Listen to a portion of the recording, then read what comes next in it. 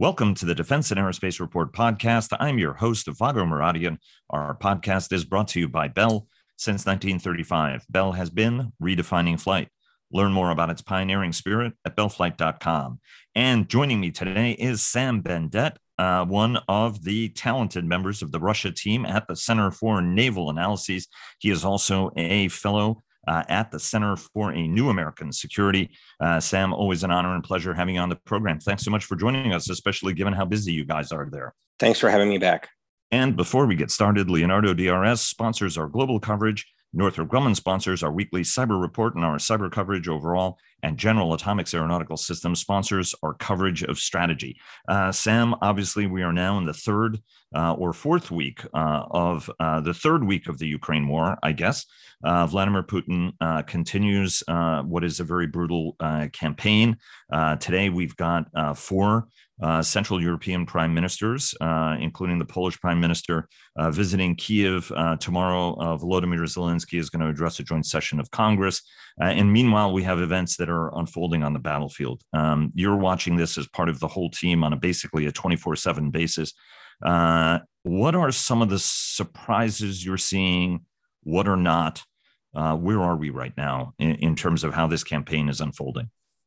I think one of the biggest surprises, but in hindsight, it probably shouldn't be viewed as a surprise, is the resiliency of the Ukrainian military force.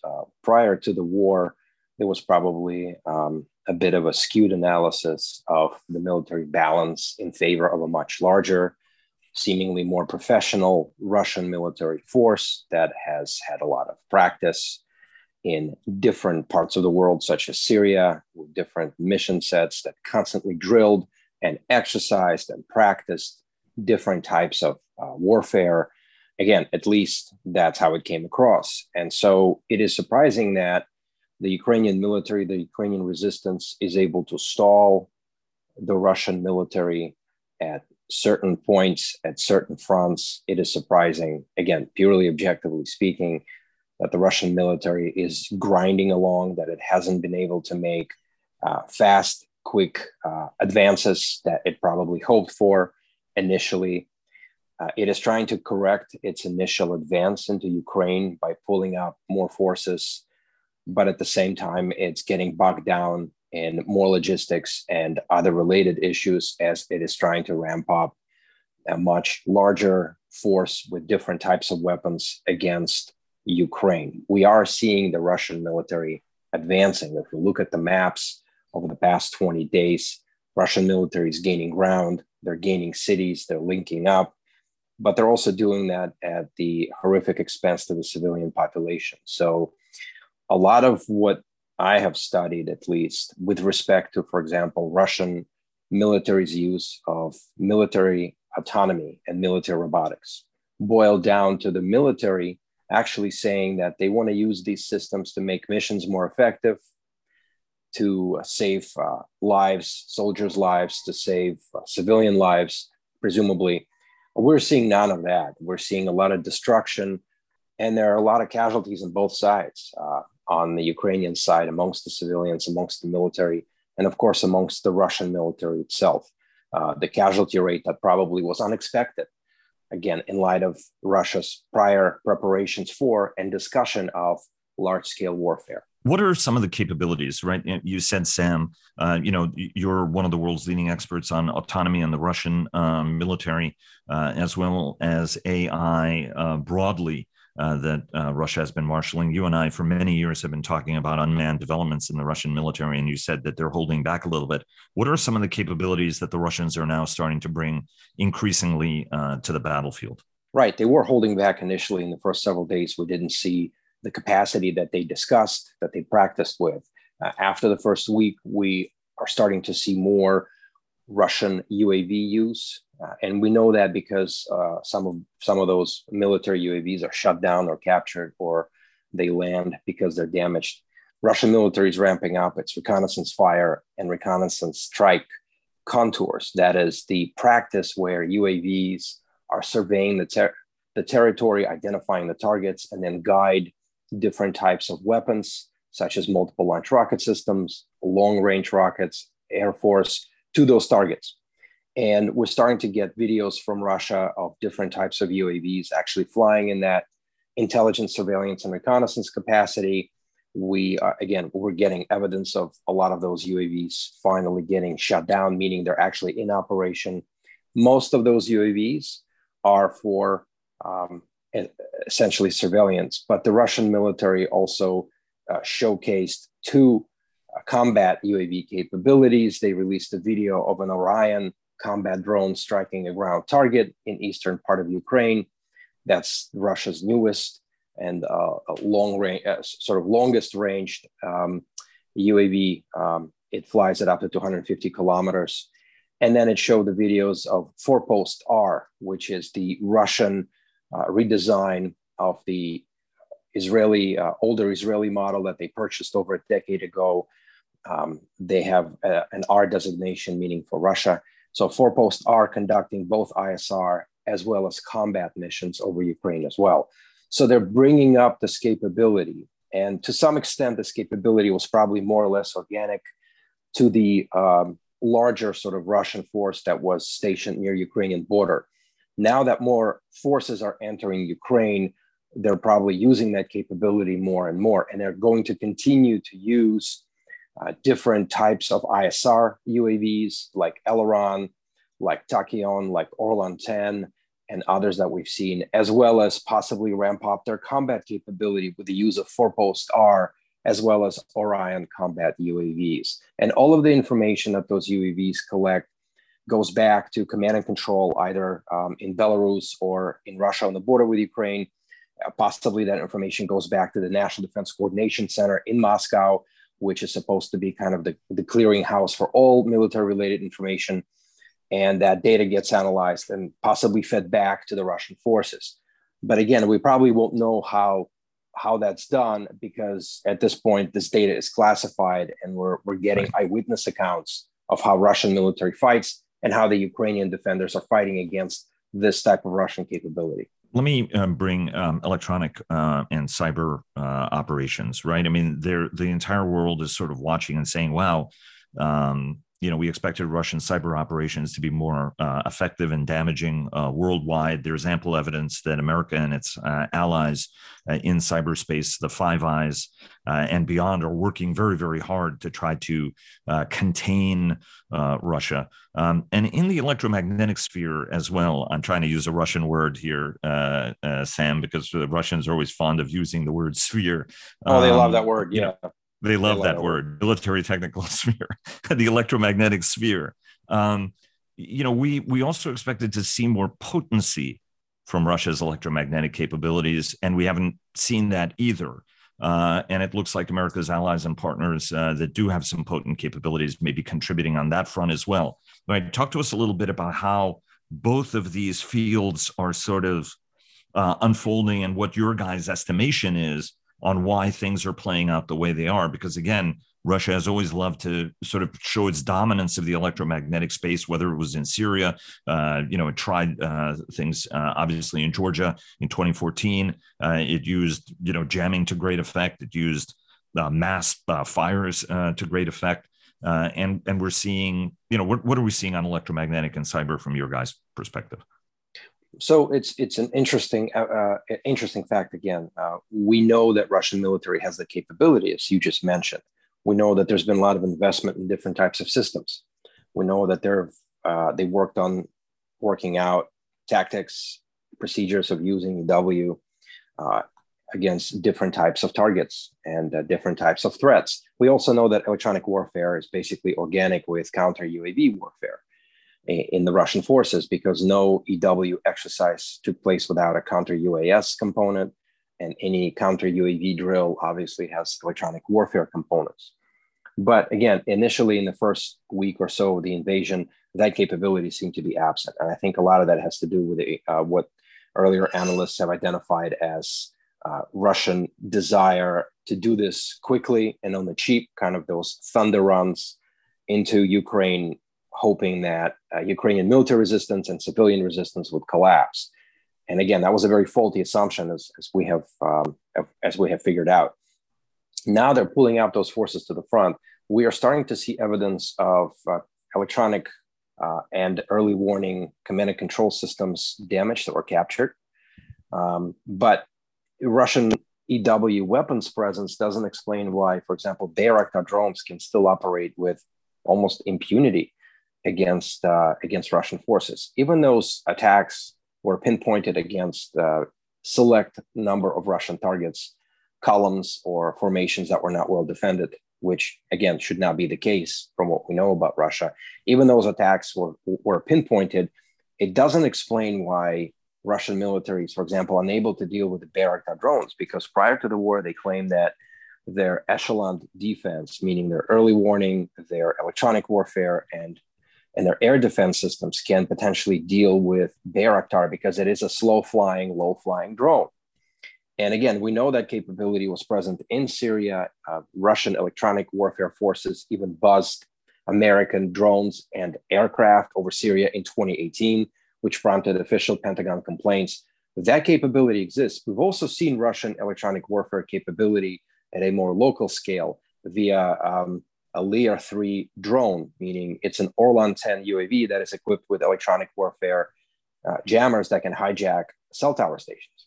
And supposedly that capability was even deployed in Kazakhstan just a month before Russian military went into Ukraine. Again, it doesn't explain why Russia didn't use those systems initially. It is likely that Russian military is using electronic warfare. It's probably using those systems in a very select fashion because right now the military is in the midst of the civilian population, especially in the cities. And so it appears that Russian military doesn't always or isn't always able to distinguish, for example, friendly electronic channels from unfriendly and adversarial electronic channels when EW systems are used, which would explain why those systems were not used initially and why Russian military and their allies actually relied on commercial networks and unsecured walkie-talkies. All of that is, again, it seems very strange when juxtaposed against Russian practices and tactics, everything they've done so far and everything that they've written about. But again, nothing about this war is by the book at this point. And so we're writing a lot of assumptions on the fly. It is also likely that Ukrainian defenders are using some form of electronic warfare or jamming. For example, some of the UAVs, Russian UAVs that crash land over Ukraine seem not to be damaged by fire. So it is likely that either they malfunction on their own or Ukrainian defenders are actually using successful jamming tactics. We don't have a good aperture over that, but it seems to be very likely. But I think as the Russian military is going to advance further and it is going to close the ring around Kiev, or at least as it seeks to do so, and as it seeks to surround larger cities, some form of electronic warfare would be used, even in the form of a Lear 3 UAV-borne system that can hijack cell towers and send messages to people's phones and basically hijack their cell phones' communication with the cell towers. The after-action report for this war will be very interesting, also in part because of the Western capabilities that Ukraine may also be benefiting from. Absolutely, but look, we should not be judging this war as a Russian loss in the purely objective sense in an after-action report. We can say and we can estimate that they've done badly initially. They were disorganized, unorganized. They used unorthodox tactics. They used very strange analysis of what they would encounter in Ukraine. But at the same time, again, if you look at the map, Russian military is advancing.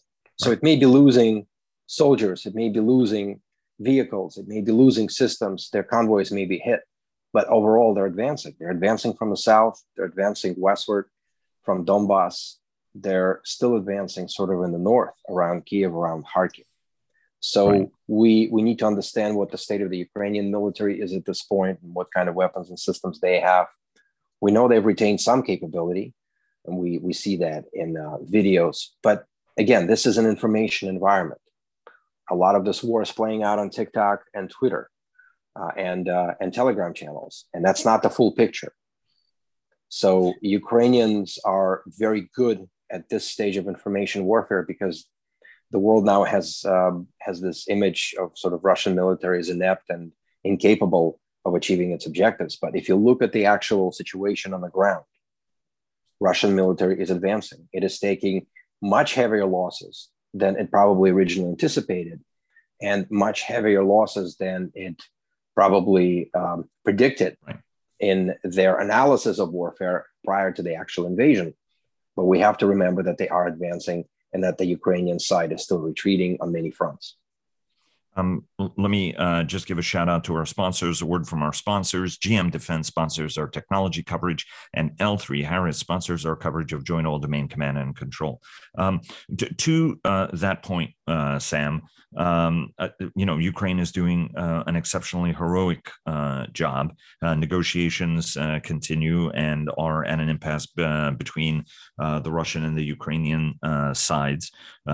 It seems that Zelensky is saying we will adopt neutrality. Russia wants, obviously, Luhansk, Donbass, Crimea, as well as the corridor they've just created. And there's a sense that that's a step too far and it justifies two invasions, right? So there are reasons why Kyiv may not want to do that. It will be interesting to see what the after action is from the conference of prime ministers meeting with Zelensky today. How long does this war take in your guys' estimation, given the way the Russians are making progress? Is there a date that you guys think will culminate in at least the takeover of the country? And does Russia end up holding it? My sense more is this is a punitive action on Putin's part, that he sort of wants to punish the Ukrainians. I can't have it, so I'm going to mess this up and make it really hard for them.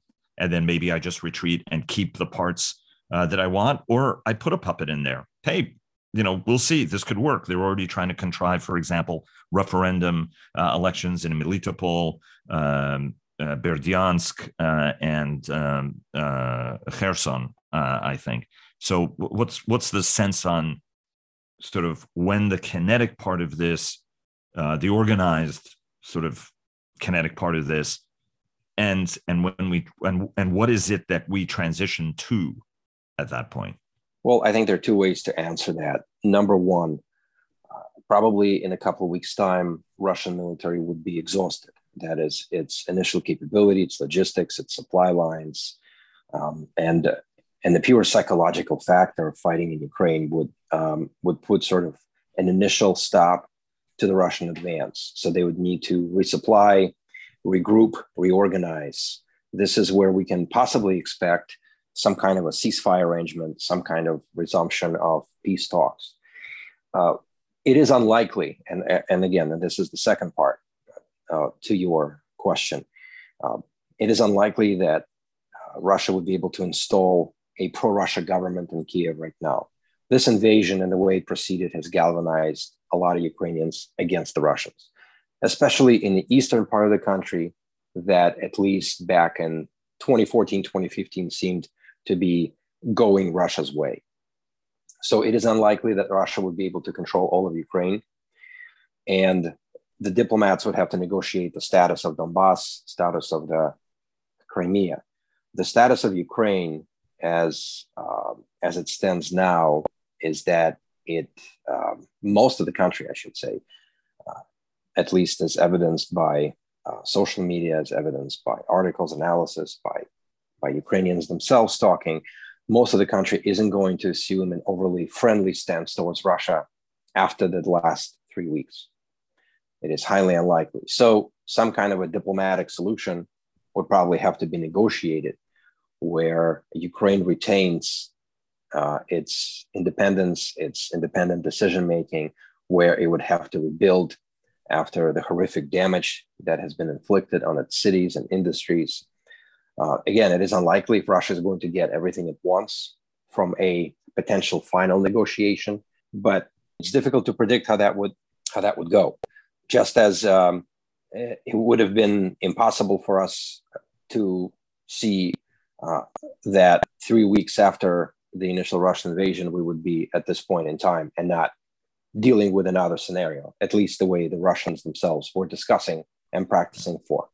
Let me ask two final questions. One is, what is the nature of the request that the Russians are making of the Chinese? What are kind of the capability? I mean, there's the financial element of this ask, there's also a military capability request of this ask, which is a little bit surprising and must not be pleasant for Putin, because he bristles at the sense that he is the junior partner in this, something which the Chinese take every opportunity to remind him of.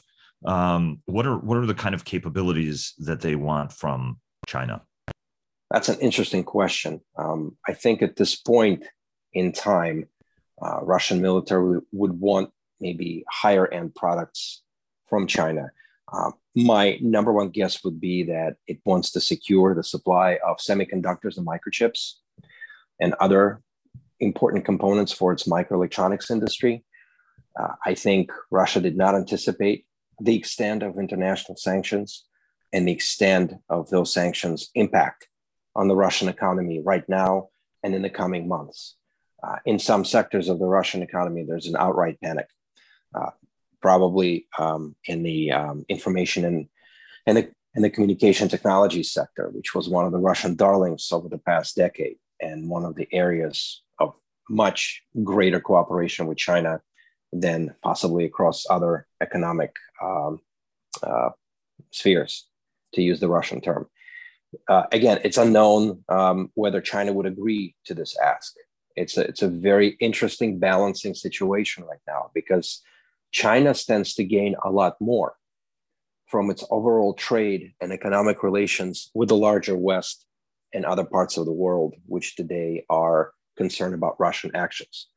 China stands to gain a lot more than from its actual bilateral trade with Russia. And so the question asked is whether it would be China using Russia as a political tool to gain leverage, or Russia would be crafty enough to use its relationship with China to gain some kind of leverage in its impending negotiations with the international community over the fate of Ukraine. And obviously, Jake Sullivan, the U.S. National Security Advisor, spent 7 hours with the Yang Jiechi yesterday, China's top diplomat. They met in Rome, during which Sullivan made clear the repercussions for China, which will be extreme for continuing to back Russia in the war. Let me ask, we've got about 2 minutes left. Let me ask you two questions.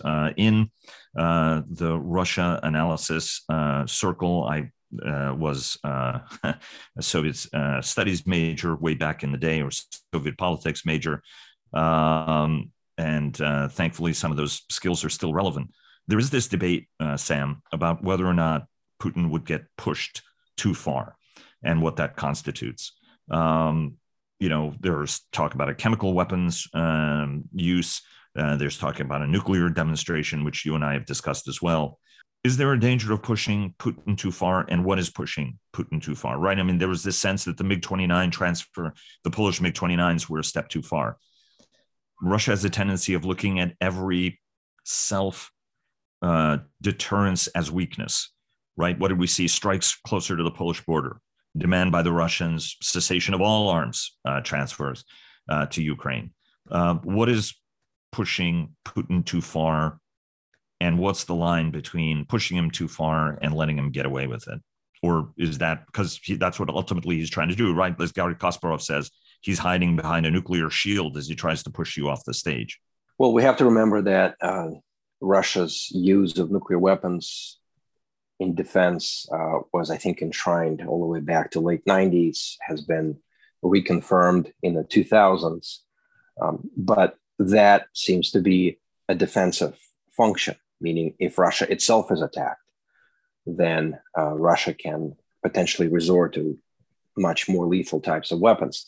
Russia's actions are very different. It isn't defending. It is, in fact, right now attacking, no matter how it phrases its war in Ukraine, and no matter what kind of verbal acrobatics it is using right now. So I think it's, at least to me, it's not clear right now how far Putin would be pushed. It doesn't appear that there is a serious challenge to him right now amongst his own government and even amongst the people, as this war was initially bungled, even as he's publicly making scapegoats of the intelligence community that was supposedly giving him the wrong or incomplete information.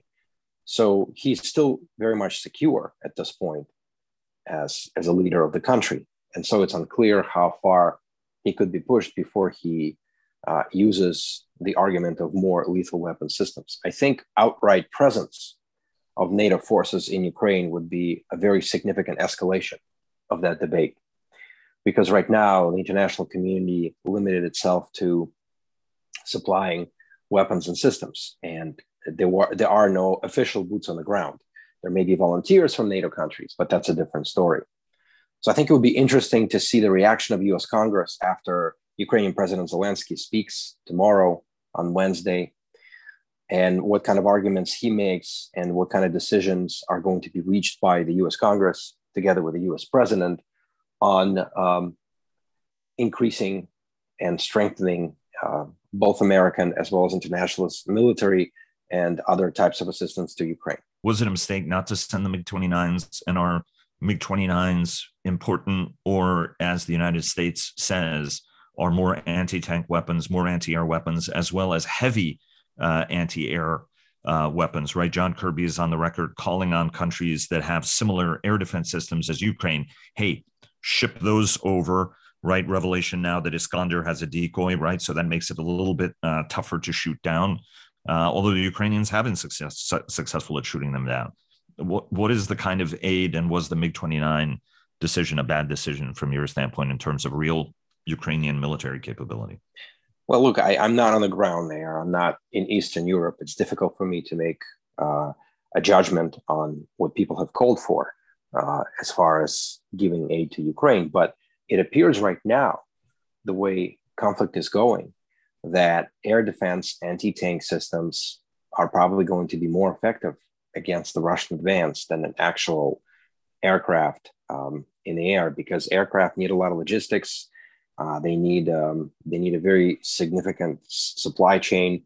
Air defense systems and anti-tank systems and other ground-based systems that are capable of blunting Russian advance do not require the same type of care and logistics as manned aircraft.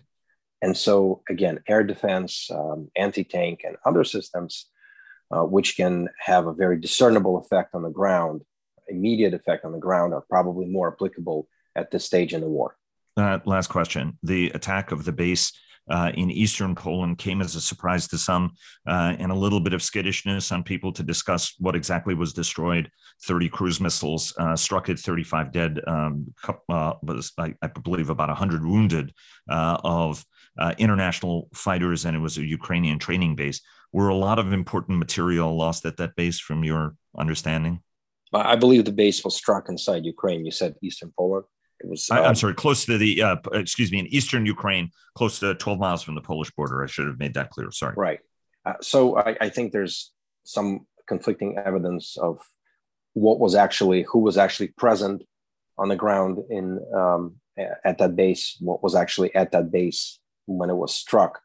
So I think we're still kind of getting details in some form of competing information over what was there. If in fact these were volunteers who were training to help Ukrainian military, then the Russian forces considered them fair game because they were inside Ukrainian territory on their own.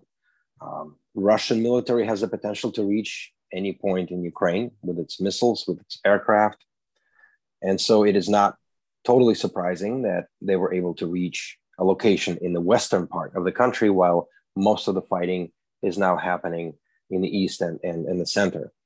So again, it's not exactly clear how many people died and how many people were wounded and who died specifically, whether these were international volunteers or Ukrainians who were training there. So I'll wait to make a final judgment once more information becomes available. But again, at this point, Ukrainian military, Ukrainian defenders have to assume that they could be reached anywhere in the country with Russian weapons and systems. And Russians are looking at all of Ukraine as a potential target.